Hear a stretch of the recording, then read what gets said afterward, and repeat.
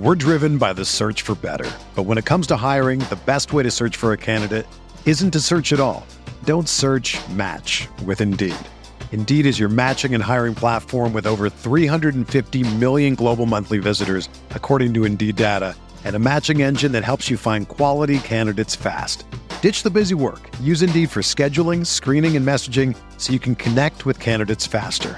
Leveraging over 140 million qualifications and preferences every day, Indeed's matching engine is constantly learning from your preferences, so the more you use Indeed, the better it gets. Join more than 3.5 million businesses worldwide that use Indeed to hire great talent fast. And listeners of this show will get a $75 sponsored job credit to get your jobs more visibility at Indeed.com/Blue Wire. Just go to Indeed.com/Blue Wire right now and support our show by saying that you heard about Indeed on this podcast. That's Indeed.com/Blue Wire. Terms and conditions apply. Need to hire? You need Indeed. This podcast episode is brought to you by Coors Light. These days, everything is go, go, go. It's nonstop hustle all the time. Work, friends, family, expect you to be on 24/7. Well, sometimes you just need to reach for a Coors Light because it's made to chill. Coors Light is cold lagered, cold filtered, and cold packaged. It's as crisp and refreshing as the Colorado Rockies. It is literally made to chill. Coors Light is the one I choose when I need to unwind. So when you want to hit reset, reach for the beer that's made to chill. Get Coors Light in the new look delivered straight to your door with Drizzly or Instacart. Celebrate responsibly. Coors Brewing Company, Golden, Colorado. Support for this podcast comes from Wild Turkey Kentucky Straight Bourbon Whiskey. Let's tune in to their one-on-one with Jamal, a real bartender from Old Fourth Ward in Atlanta. I really get into the backstory of whatever I'm pouring, out of respect. There are literally years of experience behind these bottles. Wild Turkey, same recipe since 1942. If you want a true classic, this is what you want to order. Wild Turkey. Wild Turkey Distilling Company, Lawrenceburg, Kentucky. Copyright 2020, Campari American, New York, New York. Never compromise, drink responsibly.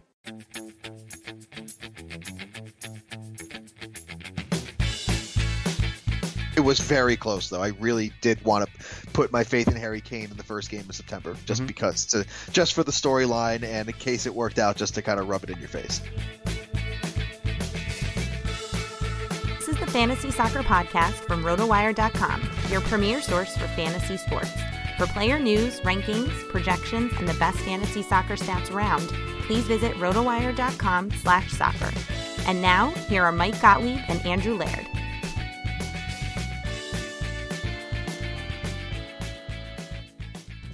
Hello, everyone, and welcome to another episode of the RotoWire Fantasy Soccer Podcast, brought to you by our friends at Starting 11, the only app that lets you make live substitutions during your daily fantasy matchups. All right, speaking of matchups, I am your host, Mike Gottlieb, and as always, I take on my co-host, Andrew Laird. And Andrew, it's another Starting 11 weekend. I'm on a roll here. I haven't lost in any matchup I've faced on that app. So, obviously the scoring system is all wrong. Yeah, something must be wrong with this app if you're winning all the time. So I am actually seeing I'm seeing FPL, like a baseball. Like sometimes the baseball looks like a grapefruit, and that's kind of what's going on here, or like a beach ball. Like it's I'm really seeing it pretty well now. My Taga teams are both 2-1. I'm undefeated in and because. The reason why I'm 2-1 in one league is because I scored 120 points and lost, so I'm okay with that. What else here? I'm undefeated in the secondary division in EFSA, and you were the closest. You were the person to come closest when you scored 130, but you still lost. Yeah, that was it's a bummer. Unfortunate. It's unfortunate. It happened. It's happened to the both of us already, but in different formats. But I mean. I really think that I've come across a couple of things here, and I'll share it while we get into our Game Week 4 analysis in a little bit. But it's good to be back. We had our Taga draft. I have a very weird team. Do you like yours? I do like mine. There's a few hiccups I had. It was just kind of a weird draft because there's a bunch of RotoWire people, not necessarily Premier League nuts like we are, and so. We saw a few defenders going a little early, which allowed us to get some value plays later on. I basically decided to punt on forwards and then ended up basically, I like 5 seconds after I was like, okay, I'll just pass on forwards, I took Chicharito and then took Marcus Rashford like right after, and it was like very, very weird. I got Jermaine Defoe really late. Like I took Son over Matt Ritchie, something Yeah. I never do. Yeah, I was shocked at that. I took Virgil van Dijk early because I just did it out of spite for you. You did. I think I wound up with like 5 defenders, which is odd for me. And and one of them is out for a while, and Danny Rose, and another one is Davide Zappacosta, because I have Victor Moses, and I'm like, I am not getting burned by this. But we talked about that previously, that like it's okay to handcuff defenders at least in Taga as opposed to running backs in the NFL. That because he's the spell for both Alonso and Victor Moses. So, there might be an instance where I start both Zappacosta and Victor Moses. That'll be very rare. And I rarely ever get to have Chelsea players on my team. I also have Cesc Fabregas, which never happens. Like I'm just like, my team is so weird. But of course, I forced myself into it. I had the 3rd pick in the draft, and Alexis Sanchez, of course, was there, and so I had to take him because of what I said on the podcast on Tuesday. Mm-hmm. So at least you did it, though. At least you didn't try to trade back into a different pick so you could get a Chelsea player. Yeah, Wallen, stick to your guns. So what do you mean? What does Wallen have to do with this? So Alexis Sanchez, and I have 2 Arsenal forwards in Sanchez and Lacazette, because Lacazette dropped in the 2nd round to me, and I had no choice. Yeah, I was hoping. I think I had the 5th pick, and Lacazette was there, and I'm trying to think of who I would have taken at that spot. Well, I mean, you passed on Lacazette 2 picks before me. Right, yes, 2 picks before you. I'm trying to think of who I would have taken in the 2nd round. I thought you took a second midfielder. It was like Kevin De Bruyne or something. I think it might have been Chicharito, actually. De Bruyne wouldn't have lasted that long. I took Eriksen 5th overall. Which, of course, you did. Yeah. Why wouldn't I? I mean, he's been okay. Like, what is he averaging? 17 points? Just about. Yeah, I mean, I'm just looking at your team here really quickly. It's kind of like a big set of. Well, so that's the problem with my team. In the 2nd round, you took Coutinho in the 2nd round. That's what you did. That's right. I probably took Chicharito in the 3rd. Did. Yeah, that's like the I guess I just didn't think of Coutinho, but like that's kind of the thing. I was like, if you went through my team and you were like, order these how they were drafted, I don't think you'd ever even get like more than 3 right after the 1st round. Like that's how weird the draft was. Like I got Pedro fairly late, Rashford too, Defoe. Like these aren't guys I usually take, but they fell so much that I had to go. Like I think I got Brady in the 10th, something like that. Yeah, a lot of guys fell. A lot of guys fell pretty far. I got a decent defensive staff somehow because they're defenders. Speaking of defenders, I was looking at the Taga Premier Division, whatever they call it, and I was like, oh, let's see like who are still on waivers, and who's been dropped. 8 of the 10 highest scoring players available are defenders. Of course they are. And the 9th is a goalie. Yeah, and 10th is Darren Fletcher. It's like, yeah, exactly. Of course they are. I mean, I've already picked up Joel in that league. I picked up Joel Matip, who was dropped, which is thank you. And Phil Jones was a waiver wire transaction, and that's 2/3 of who I'm going to start pretty much every week as long as they're starting. Yeah. Alan Neom, I believe, was a waiver wire pickup of mine as well, who's been great. And I also have I think I have Craig Dawson and Chris Brunt. Like I have a lot of West Brom for some reason. Yikes! Good luck with that. Yeah. But yeah, no, but let's before we get into all the individuals here, just as we get started back up with Premier League football again, we kind of talked about it on Tuesday, but was there one lesson that you've learned that you're going to take going forward into matchups this weekend? The problem is that I don't think there's anything to learn until we see what happens with Arsenal. Like I think Arsenal's the one that's going to change everything, whether Alexis starts or not, and basically how he responds to the ridiculousness of the transfer window. So Unfortunately, I don't think we know until we see that. That's really the only question mark I have. I mean, we see Coutinho's already been ruled out, and I'm not sure he was going to start anyway, both because he just started training with them and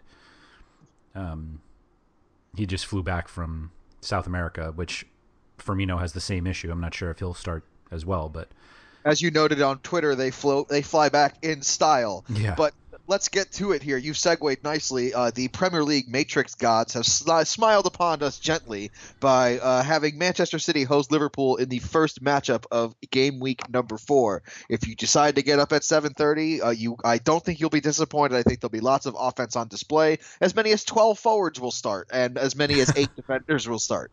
So it's 12 on 8, no matter what.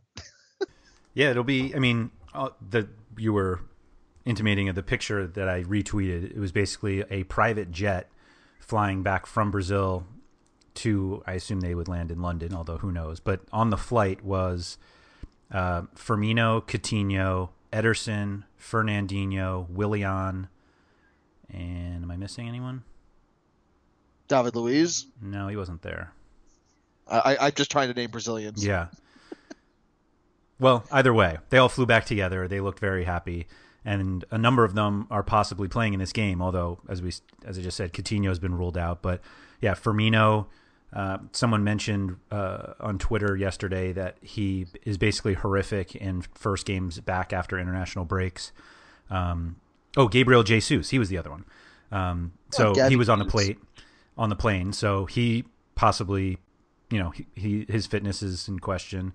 Fernandinho, Ederson is a goalkeeper, so I assume he'll be fine. But we'll have to see what the situation is. Somehow Sergio Aguero probably had to fly back on a coach flight, so bummer for him. Yeah. As Oasis would say, what's the story, Morning Glory? And for Manchester City, that story is, can they defend the Liverpool attack?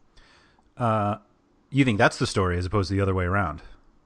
I think it's. I kind of intimated with the fact that there'll be 12 forwards starting. Between the two of them. Yeah. But yes, I think what Man City has going for them is that they are very fast on the wings now with Benjamin Mendy and Kyle Walker, which Liverpool's kind of key is Sadio Mane's speed, and if those guys can keep up with him, that's a significant piece of their defense. So I think it'll be like, I think Man City will. Liverpool will have a much harder time with Man City than vice versa. Well, I think for me it comes down to the formation that's going to be used by Manchester City. Are they going to put 3 center backs in, or are they just going to use Kompany and Otamendi? Like, is John Stone? Are they going to try and get John Stones out there for extra support on defense, or are they going to just kind of throw caution to the wind, because that affects the fullbacks, right? If you're going to play 4 at the back, and that really only means one of the two of Kyle Walker and Benjamin Mendy can actually go forward and give you that width that you're desiring there. Theoretically, they obviously aren't going to move up at the same time, but no. Well, but what I mean by that is, like, if you play 3 at the back, then both of them can go up. And would you sacrifice a midfielder? Would you sacrifice a Leroy Sané or Raheem Sterling for that 5 at the back or 3 at the back approach with the 2 wing backs? Yes, I think that's what they should do. Whether I'm not Pep will come up with something ridiculous as well. It's not like he sticks to a regular formation often, but yeah, I think they have every reason. I still think that Mendy and Walker should be able to get up enough if they play 4 in the back that they'll be fine. We've said it before with Pep Guardiola's teams, right? The fullbacks don't do anything. He really hasn't had fullbacks like he has now. I'm aware of that. So I think that's why. But he has had Dani Alves in the past. Like, sure. He's had better fullbacks too. Like, I don't want to make it seem like he's just been depraved of talent in that position, which is just false. I think he has been deprived of great attacking fullbacks. Dani Alves is the good one, and he was good. He refused to play David Alaba at Bayern Munich at that position, even though he is an exceptional attacking fullback. He made him play inside, and even at central attacking midfielder at times. Yeah, which is just silly. But that's where he plays for Austria. It's a position he's very comfortable playing. So, I guess what I'm saying is I don't think he you has, look at him as a winger. Historically, he has not placed high importance on that position. Or you could argue he has very high importance on defending in that position. But again, I think Mendy and Walker. For fantasy purposes, that doesn't help. That doesn't help much. No, I think the key for them is whatever side Mane is on, that guy is probably going to be back, and Mane moves around the field all over. So there are going to be opportunities for both of them to move up.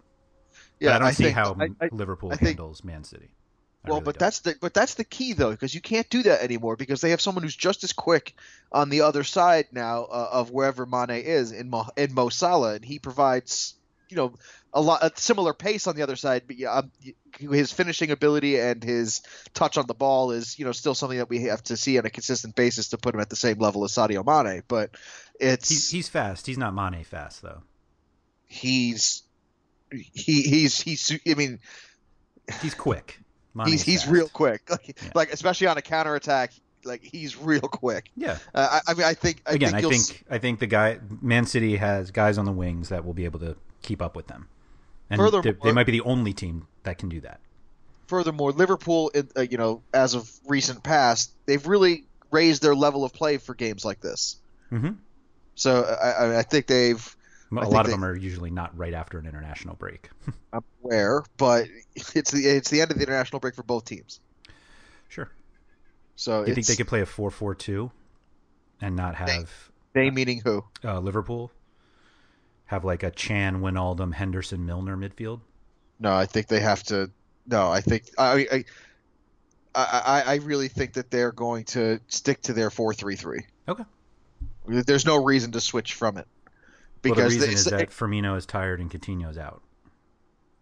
I guess they play Sturridge. I was about to say Coutinho wasn't in the lineup the first few weeks. They had 4-3-3, so that's fine. But yeah, I understand Firmino would pose a risk, and you could put Sturridge there, but ideally you wouldn't want to. Yeah. Okay. I agree. I mean, I was just thinking of how they get stronger defensively. With those Milner is with those center backs, I think Origi would be a better central forward. Yeah, he doesn't play there anymore though.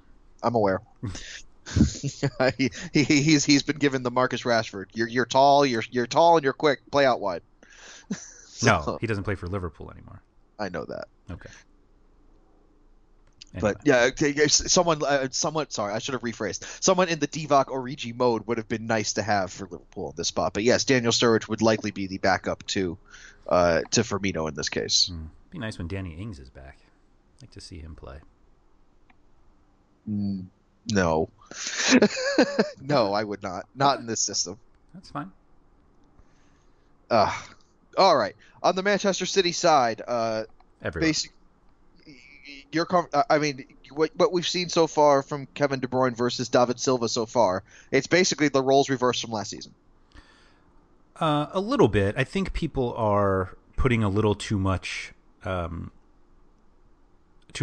stock into this like, De Bruyne's playing deeper, so he's not doing a lot. Like, he is still creating a ton of chances.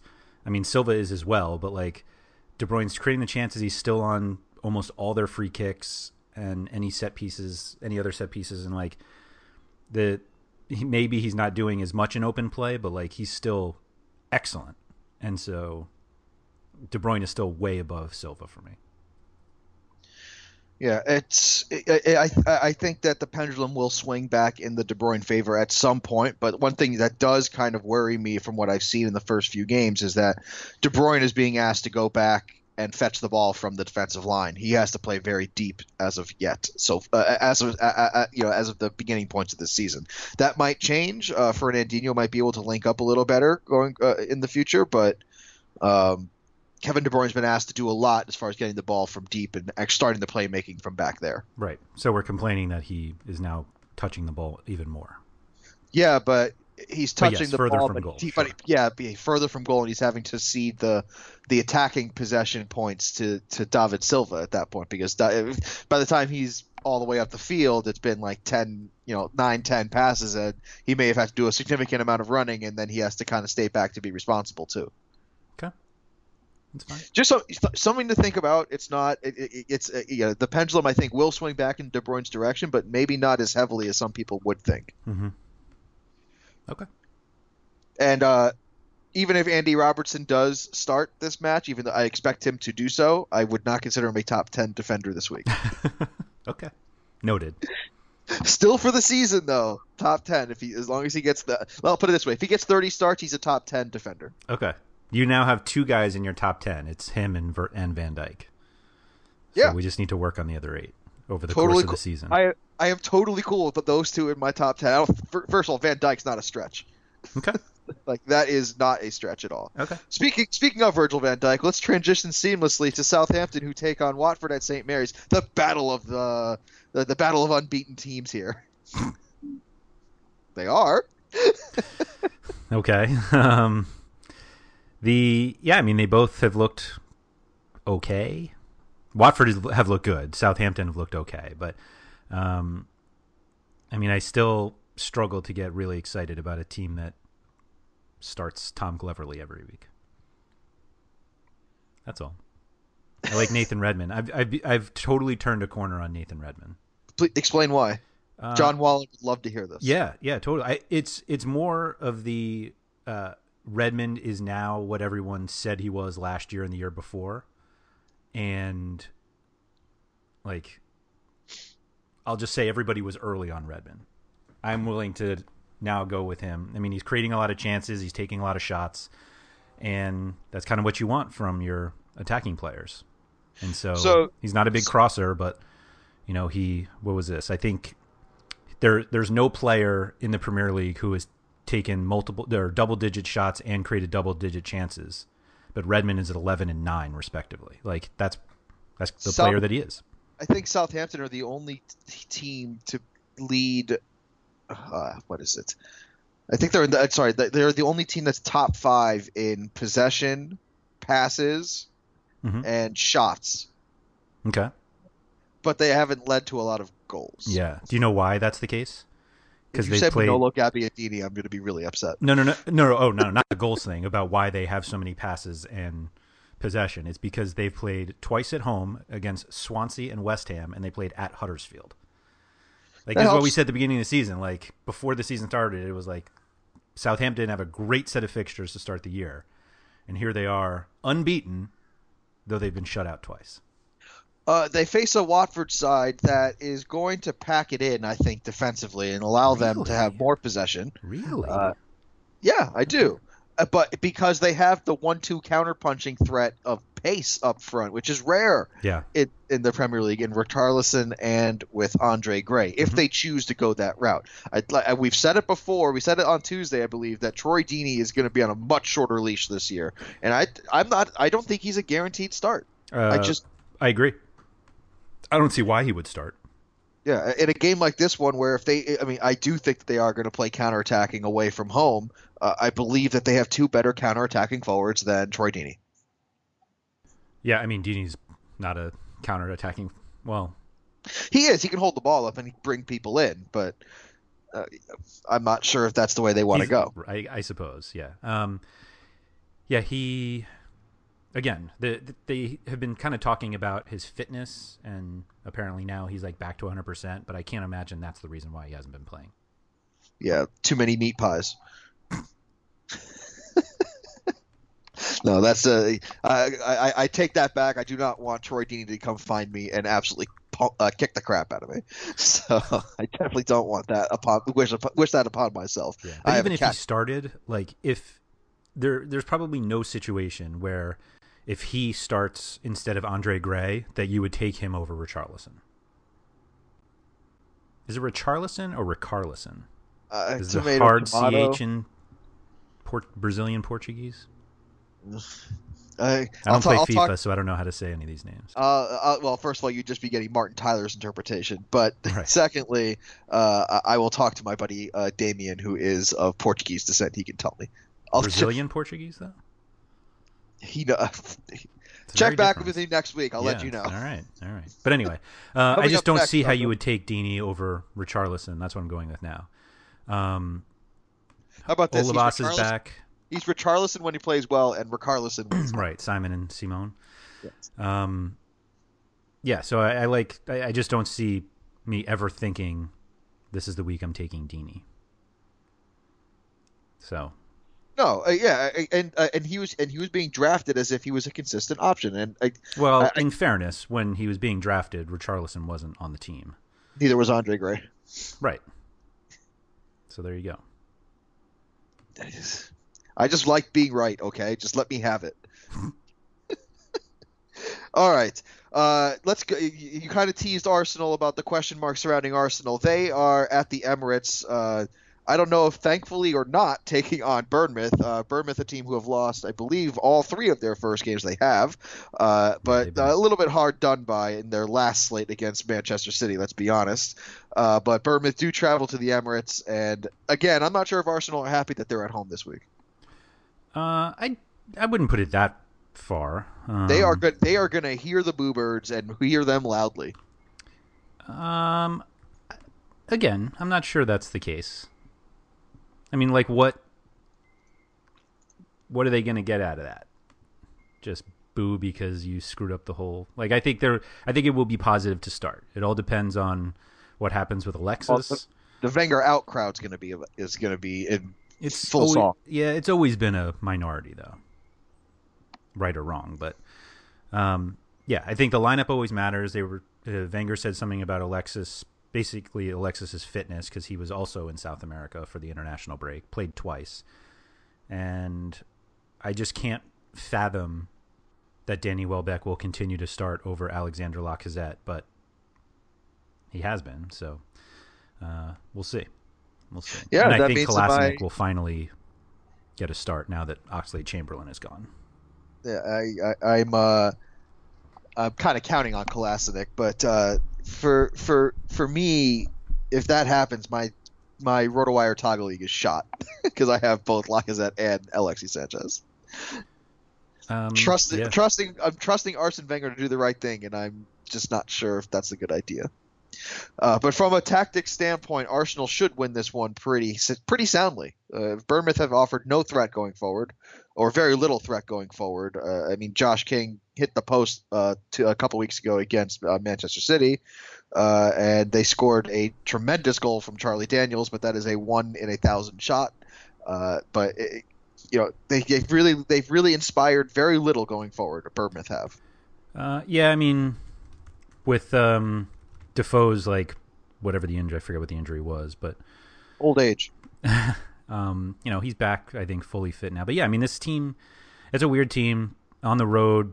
They're the biggest underdog this weekend. I can't imagine you'd think you're getting much out of them. I mean, if you're playing on FanDuel for teams that'll get pummeled, I assume Nathan Ake, if he's fit, will get plenty of attention. And Simon Francis is back, so he may start in place of Adam Smith. But again, if you're in a clean sheet dependent league or one that looks for crosses like DraftKings, you're probably not going to the Bournemouth guys.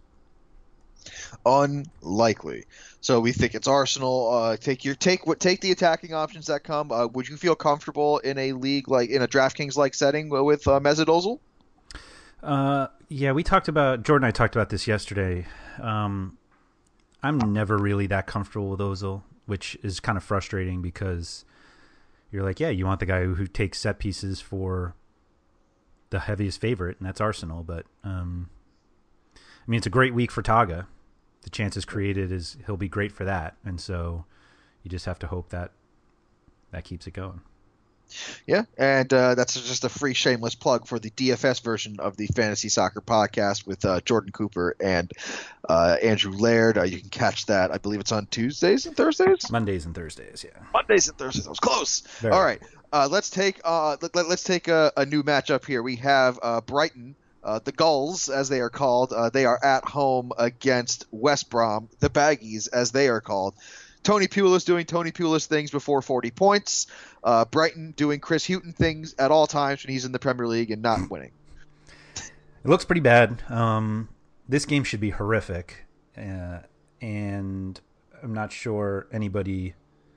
Like you could see this being 0-0, so plenty of defender clean sheets available for people. And Brighton, I believe, may have Glenn Murray back or they could start Jose Izquierdo up top. Izquierdo is Cadero. I keep forgetting. He's been brought in to score goals because they can't. Yep. So there's that. The midfield has like decent names. Like Davy Proper had a great international break. Pascal Gross is decent. Anthony Knockhart, we're still waiting for him to do stuff, but it's he's still recovering from injury, and he's had the international break. He is Knockhart. Yes, he's played twice. He's come on twice, and he started once. I mean, that's enough for me. I'm saying that now is the time where it's the brass tacks, whatever. Now is the time where you need to get your expected return from Anthony Knockhart. Yep. I'm willing to give him a pass the first 3 weeks as he recovered. Okay. That's fair. West Brom, obviously, we have to see if Kieran Gibbs is going to get a start right away. This will be his first match. And if he does start, theoretically, that moves Chris Brunt into the midfield, which takes a spot away from somebody, probably James McLean or something. Well, I think originally when they brought Gibbs in, they were anticipating that Johnny Evans was going to leave, and they would put Craig Dawson in the middle, like they did, I believe, the last game before the international break. Well, yeah, Dawson's been starting in the middle anyway. My point is that they were talking. It was going to be Niam. You would still maintain your Niam. If you drafted Dawson, if you had drafted Niam, you would still be able to play both of them because they would still be playing for West Brom. I think that's still the case. So you think that one of Higazi or Johnny Evans will not start? Evans hasn't started yet, and he's been dealing with injuries. That's also because he was subject to transfer rumor. That too. Yeah, I don't know. Good point. I don't know. I mean, Higazi, I think, is one of the most popular transferred in players on FPL. Yes, because he scored 1 goal. And plays for West Brom, who get clean sheets. Yep. So it's... I don't know. That's the problem. We got to see what happened. I mean, Dawson has been pretty good in that role. Well, so. I mean, we're the season-long focus, right? Try to project it out a little bit. I mean, who would you feel most comfortable with from the West Brom defense perspective? I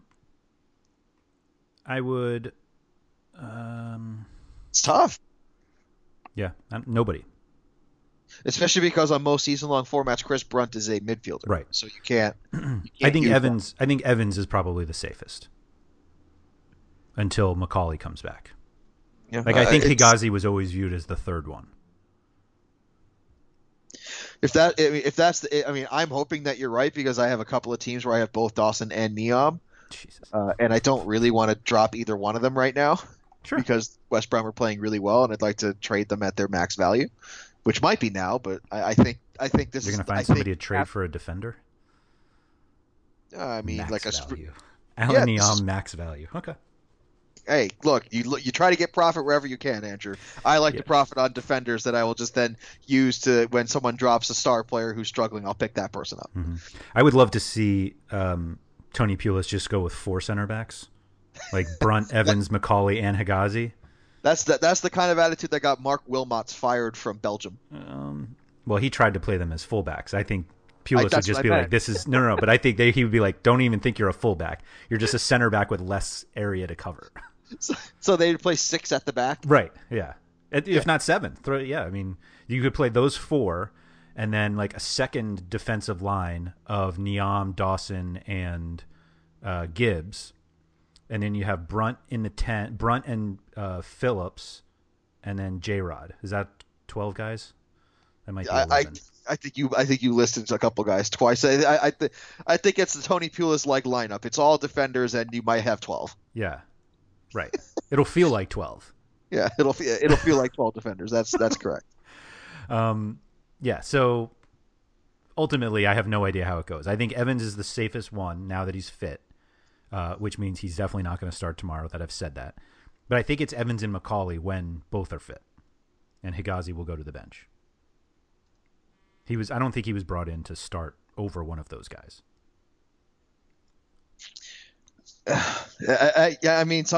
It's all about whether you play the hot hand or hot boots in this case. I don't know. But anyway, West Brom, I anticipate a terrible battle in this matchup here. I think that when you're looking at a game slate of 10 o'clock in America, I would say all the other games are at 10 o'clock and this one's at 15 o'clock, just so people don't want to do the math. and they won't watch.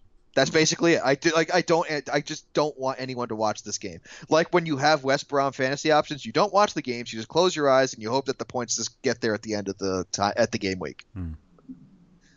Yeah, and on Brighton, Anthony Knockaert and nobody else. Anyway, no, I don't know if nobody. I still like Pascal Gross.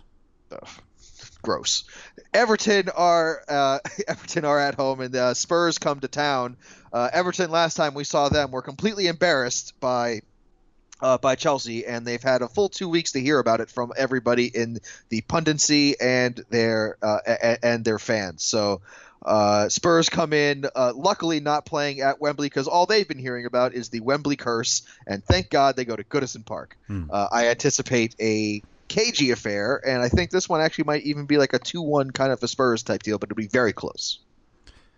I agree. Yeah, and I think that Everton, as a team on the rise, are going to put up a really good battle. I think there's going to be a lot of fantasy value from a lot of players in this game.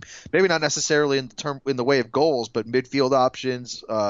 Possibly even some defensive options that are going to put in some crosses, make some chances. If we see the debut of Serge Aurier, that would be the first source that I would go to. One thing to note, though, I thought about this during our draft on Thursday or Tuesday, whatever Tuesday. I really don't. I never liked Leighton Baines in the last couple of years, and I like him even less now because he is going to get a grand total of 0 set pieces now. I think that's fair. That's a fair assessment. He, yeah, I mean, with Sigurdsson there, like, who do you think scores for Everton though? That's the problem that I have with them. Like, if I don't necessarily think Spurs will shut them out, somebody has to score. And, like, do I really have to think it's Wayne Rooney? I mean, Wayne Rooney, by the way, he's got some issues with the drink driving charge. So, he does. Everton are, Wayne Rooney, yeah, they're probably going to have to depend on him to score goals. I'm still not Sandro's biggest fan. I really liked what I saw with Everton when they played Calvert-Lewin and Rooney together. They looked like they linked up rather nicely. Sure. And against Manchester City in that game. Yeah, I think they have a much tougher task this time. They're going up against the better side defensively for sure. But it's... I'm not even sure Calvert-Lewin starts. Well, my point is that I think that he should, because all the other options that we talk about for Everton have no pace, and if you have no pace and you're not going to be putting your foot to the you're not going to be putting your foot to the floor in terms of attack, you're not going to get any possession. You're just going to be when you get the ball back.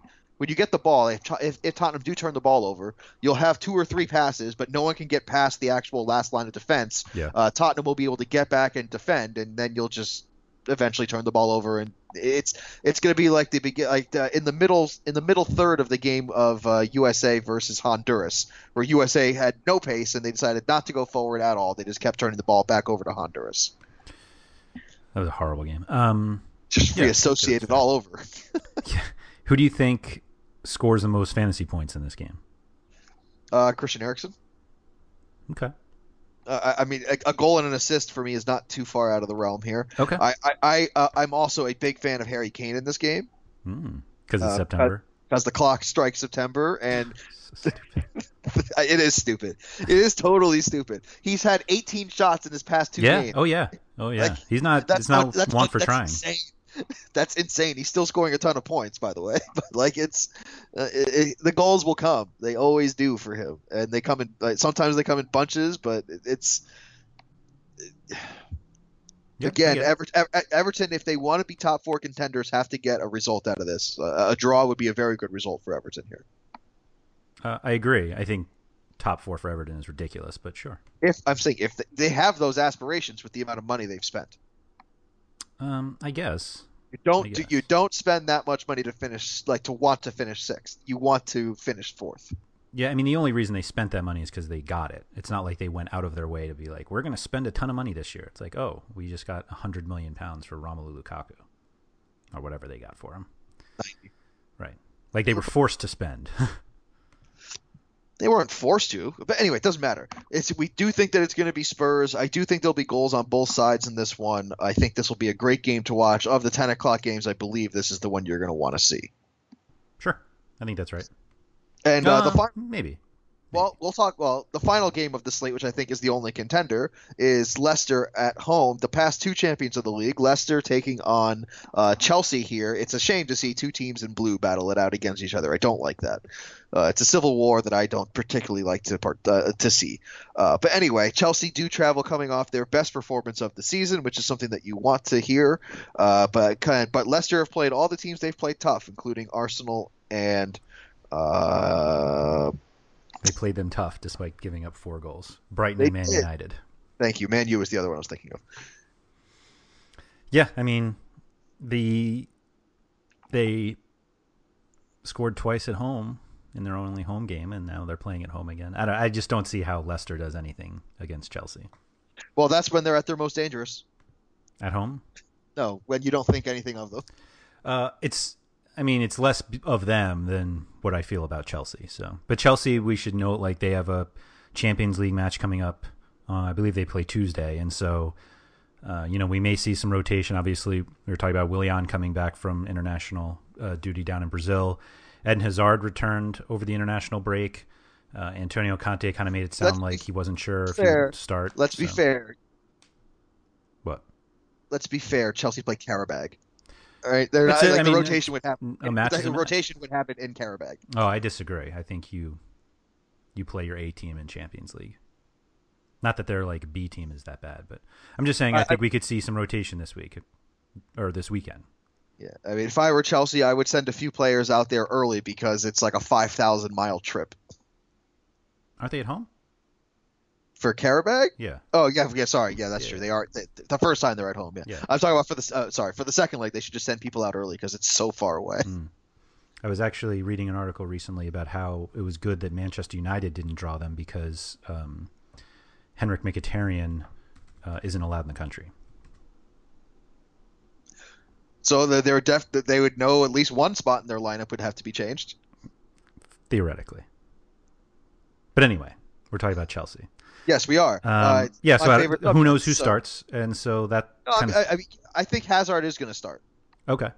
And which means that you're the classic battle of Willian versus Pedro, and what we've seen in the past is Pedro wins that battle. Yeah, it's not much of a battle.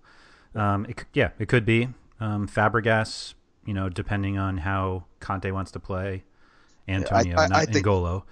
But theoretically, Fabregas plays. If he doesn't, Bakayoko could start. I've got to think that it's a Fabregas game, considering the opponent.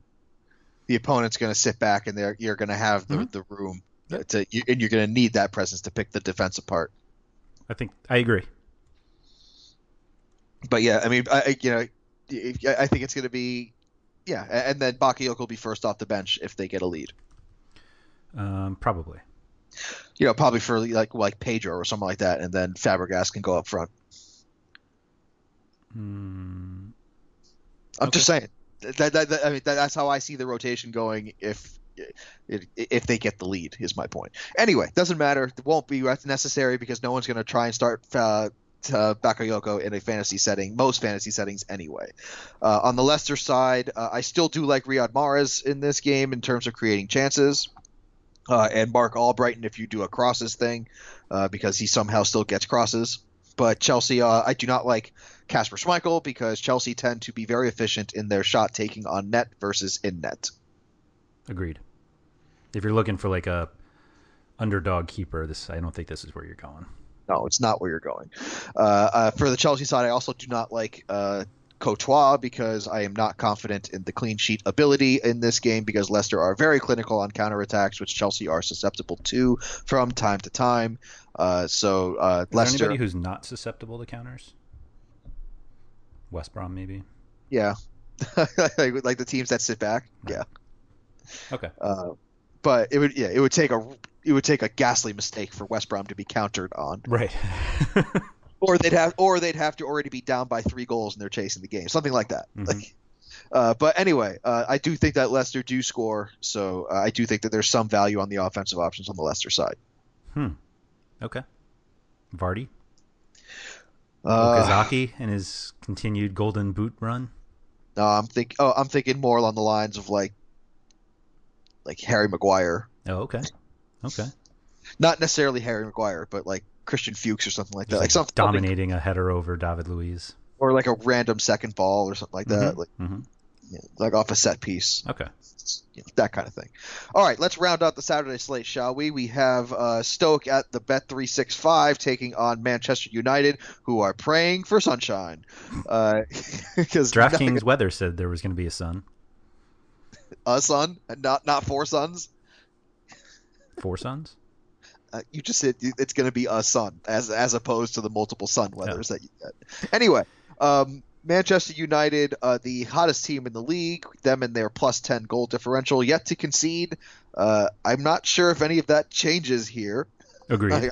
I don't think Stoke offer much up in the way of resistance, especially with word coming out that Ryan Shawcross is going to not be available. Correct.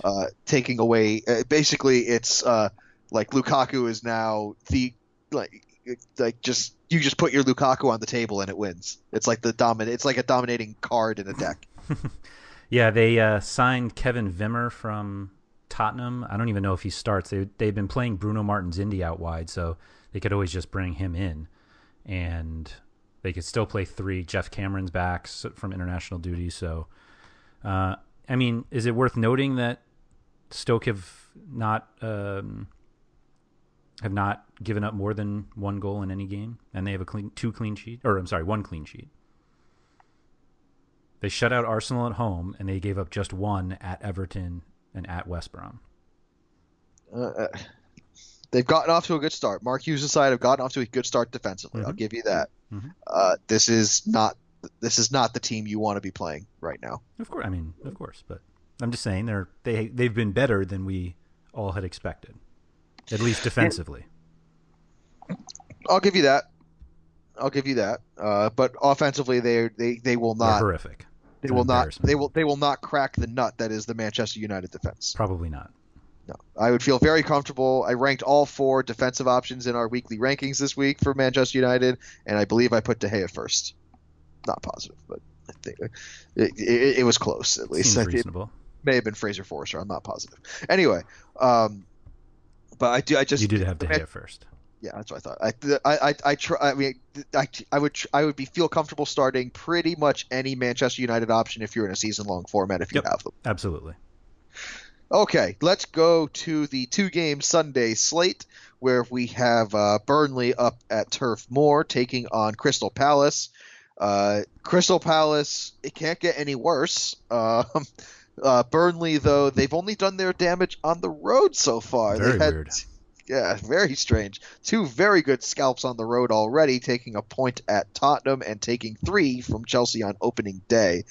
Crystal Palace taking no points from anybody, and they didn't even play anybody. So it's just bad times for everybody at Crystal Palace. All the Christian Benteke owners have to be freaking out. Jason Punchin owners likely dropping him. Andros Townsend, who knows? I guess the only thing that's of note is that Ruben Loftus-Cheek may be available. But for the first time in a while, you've got to like your Burnley options. And secondly, let's talk about the Burnley forwards here because Sam Vokes, obviously the incumbent, but Chris Wood on his debut in a substitute appearance scored the tying goal against Tottenham. Yeah, I think they could both play. Yeah, if they both play up front, I'm saying I'm not sure who I like more. I think they both play good styles for Burnley, and I think that they could both be dangerous. Yeah, I agree. Like I'm not saying that they're going to be like twin 15-goal scorers or anything like that. Go crazy, but it's something that at least that I'm going to be looking at as time goes on in the next few weeks to see what shakes out in the forward line at Burnley there, because at the very least, especially for Sam Vokes, there's if you're looking at Taga scoring, the aerial duels is something to watch for. Yeah, I think I like both of them. They seem to have a pretty established 4-4-2 that they could play, which makes it a little easier because they really just rotated so much last year. Not that they won't do it this year, but it just seems like they have a clear 11 that makes sense with Defour and Jack Cork in the middle, and then Berg Goodmanson and Brady out wide with Vokes and Wood up top. So, the Palace thing, did we mention it on earlier this week about how this is basically like a make or break game for De Boer, which is like ridiculous, but theoretically you should be able to get a point against Burnley if you want to stay in the Premier League, right? It's it would be a Bob Bradley-esque tenure for Frank De Boer. Did you say you think everybody's dropping Jason Punchin in Toggle leagues though? I think that dramatic?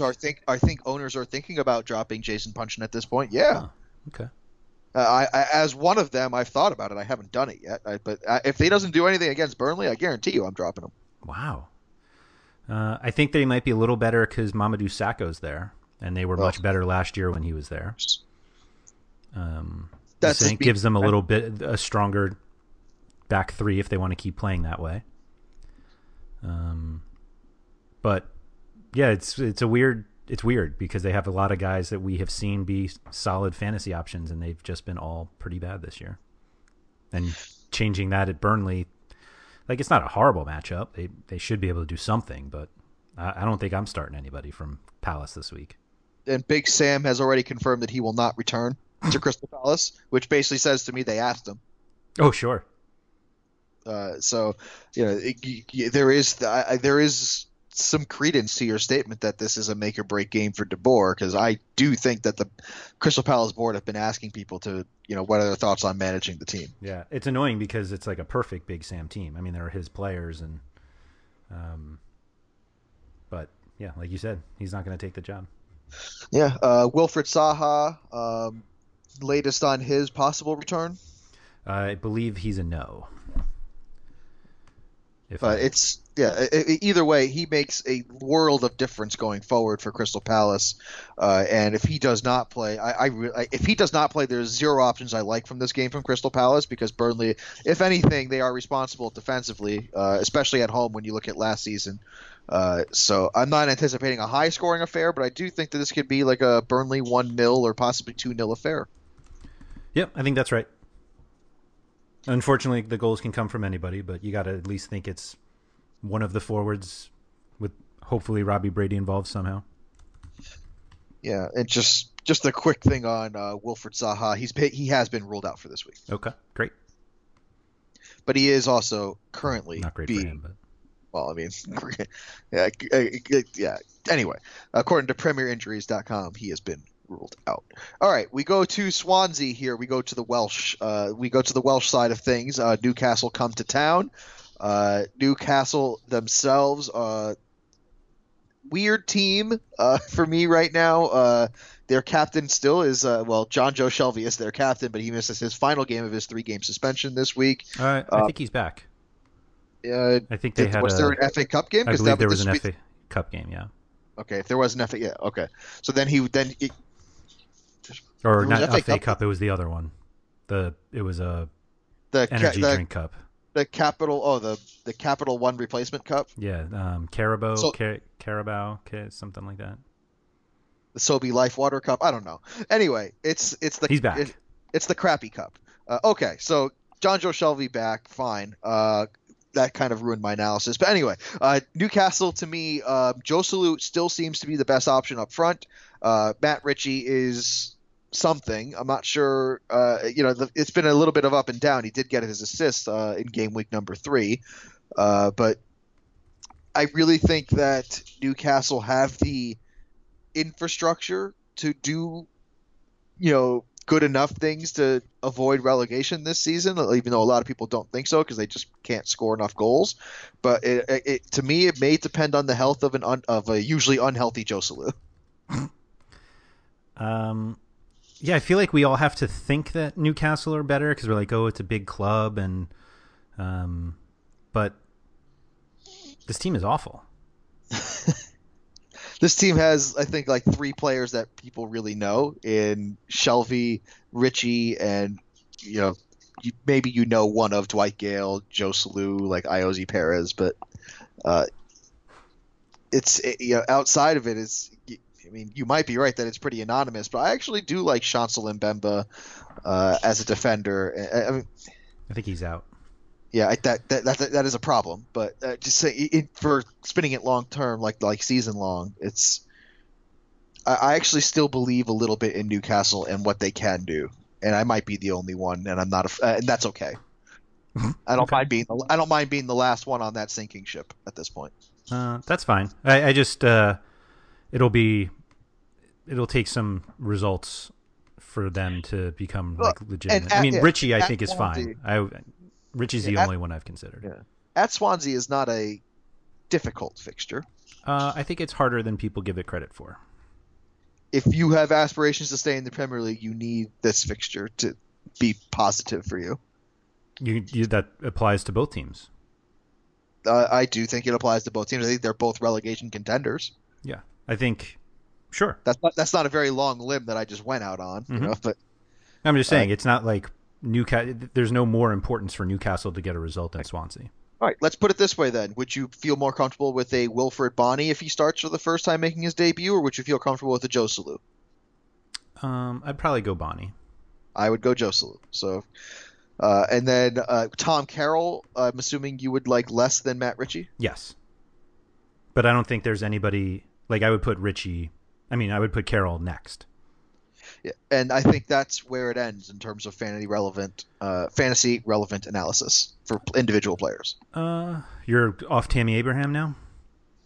Well, if Wilfred Bonney is starting, okay.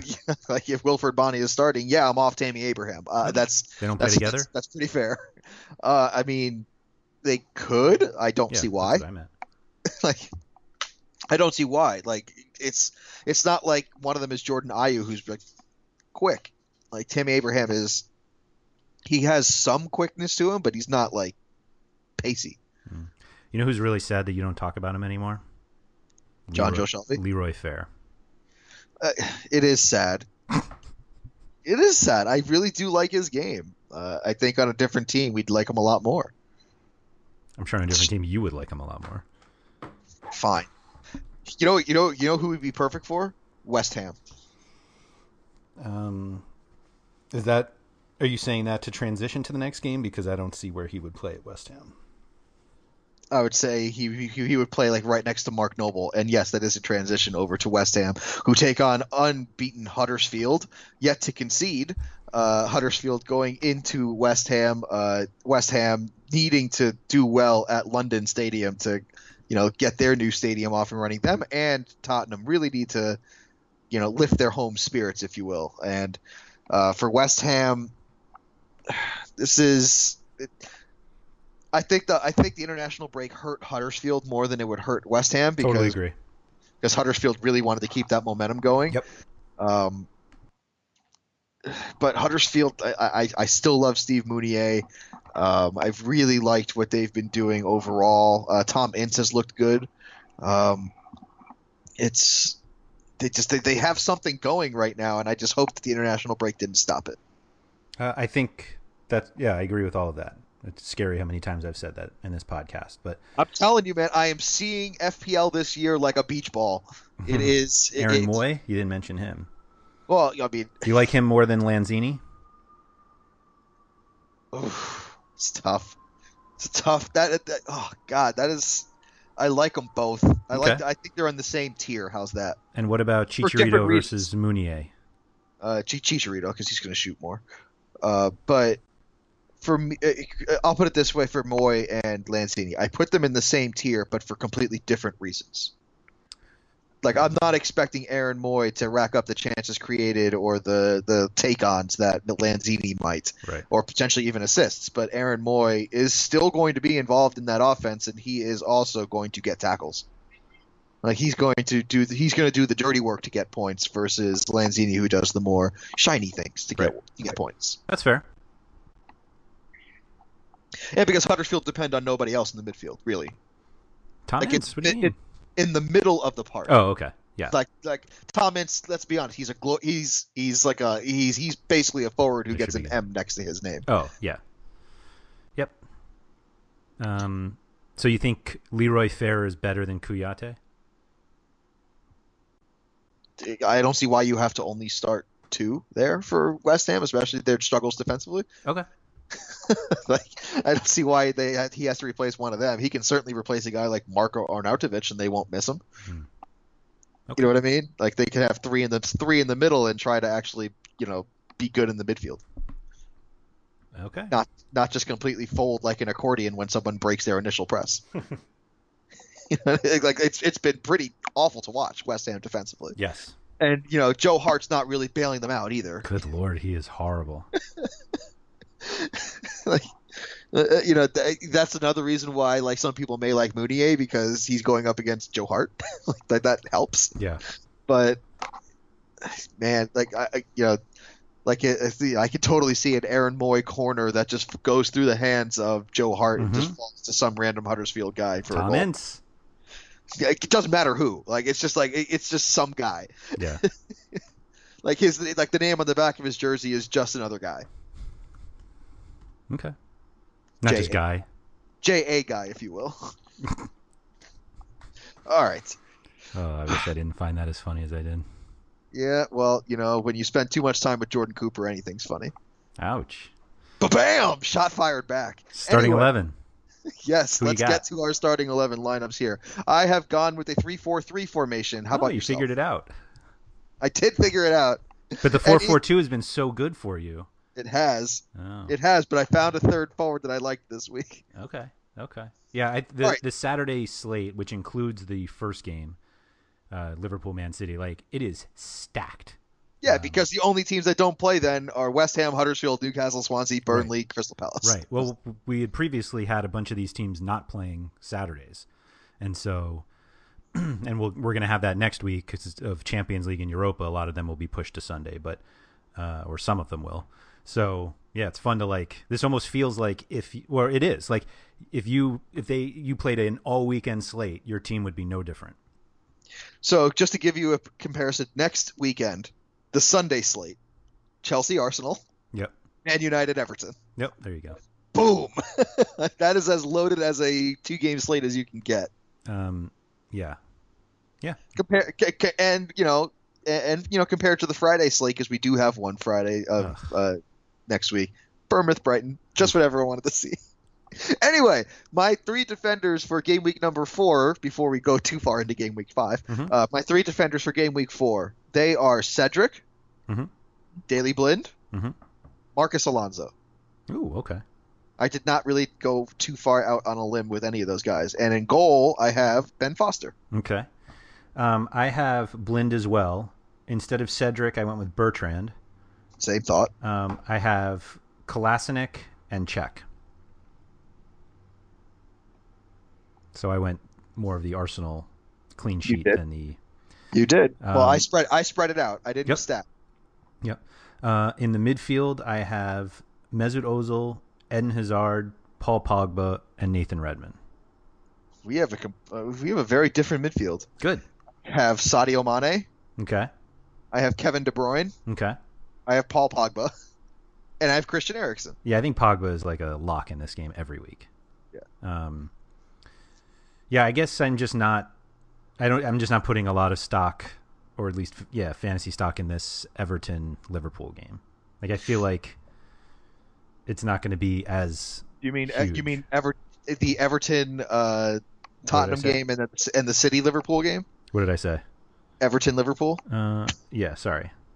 I'm not putting as much in the Tottenham Everton game. I mean, I only put one player in it. I didn't go crazy with it. But I didn't pick any defenders from Tottenham, which is usually something that I do. Yeah. Also because I searched for REA and I couldn't find anybody. Oh, okay. That's, neither here nor there. I may have spelled it wrong. Who knows? I can't wait for you to go all in on REA this week and Trippier starts. No, I will not. I have in my forward 3, I have Alexander Lacazette, I have Alvaro Morata, and I have Romelu Lukaku, another person who everyone has to start and captain. I have Lukaku, Aguero, and Alexis, who I captained. I'm going down with the ship this week, Mike. You really are. That is a lot of Arsenal. It's 4. That's the one on each level. One at every level is my point, and your captain. Yep. Again, they're like the dominant favorite on this slate. And if Lacazette doesn't start, by the way, I will start Harry Kane. Okay.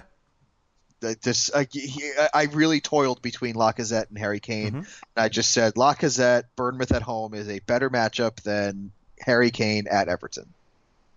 That's fair. Like, it was very close, though. I really did want to put my faith in Harry Kane in the first game of September, just because, just for the storyline and in case it worked out, just to kind of rub it in your face. Why is it rubbing it in my face?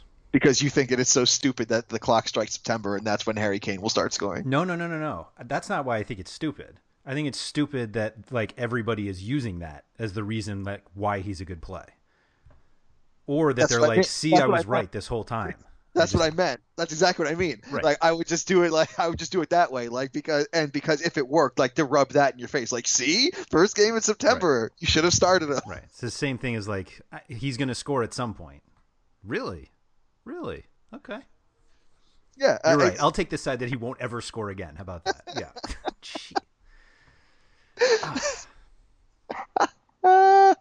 Oh, I can't think of a better way to end this episode of the RotoWire Fantasy Soccer Podcast. So thank you, Andrew, for providing it for me. And thank you to our friends at Starting 11, the only place where you can change your lineups live during your DFS matchup. So thank you again, Andrew. Thank you, Starting 11. And we will catch you again to preview game week number 5 next week. So talk to you then, Andrew.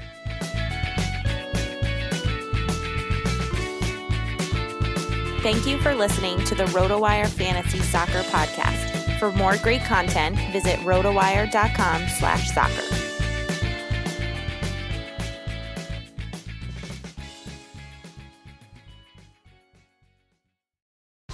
Whether you're a world-class athlete or a podcaster like me, we all understand the importance of mental and physical well-being and proper recovery for top-notch performance.